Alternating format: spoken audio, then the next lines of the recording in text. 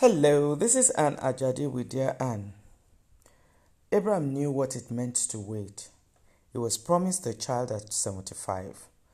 The child did not happen until 25 years later. In the process, Abraham became old, he made mistakes, and just as he resigned himself, God made an appearance. Unbelievable, laughable. Yes, Sarah laughed. The long silence was broken. Abraham became Abraham, and Isaac came into the picture. Note the sequence. First, a change of name, a change of nature, then the promise personified. Elizabeth and Zacharias were old. They were both God's people. From a priesthood lineage, they were godly. They were faithful, and they were childless. Days ran into weeks, weeks into months, and months into years. They resigned themselves.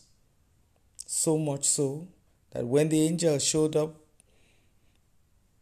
Zacharias the priest did not believe. My dear friend, can you relate? Have you had to wait for anything? Does it feel like heaven is silent? Are you feeling like God is ignoring you?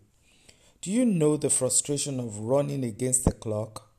Do you feel like your faith is being overstretched? How hard has it been?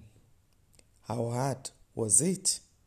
What do you do when you have done all you know to do and wait is still the response? This is Anne Ajadi.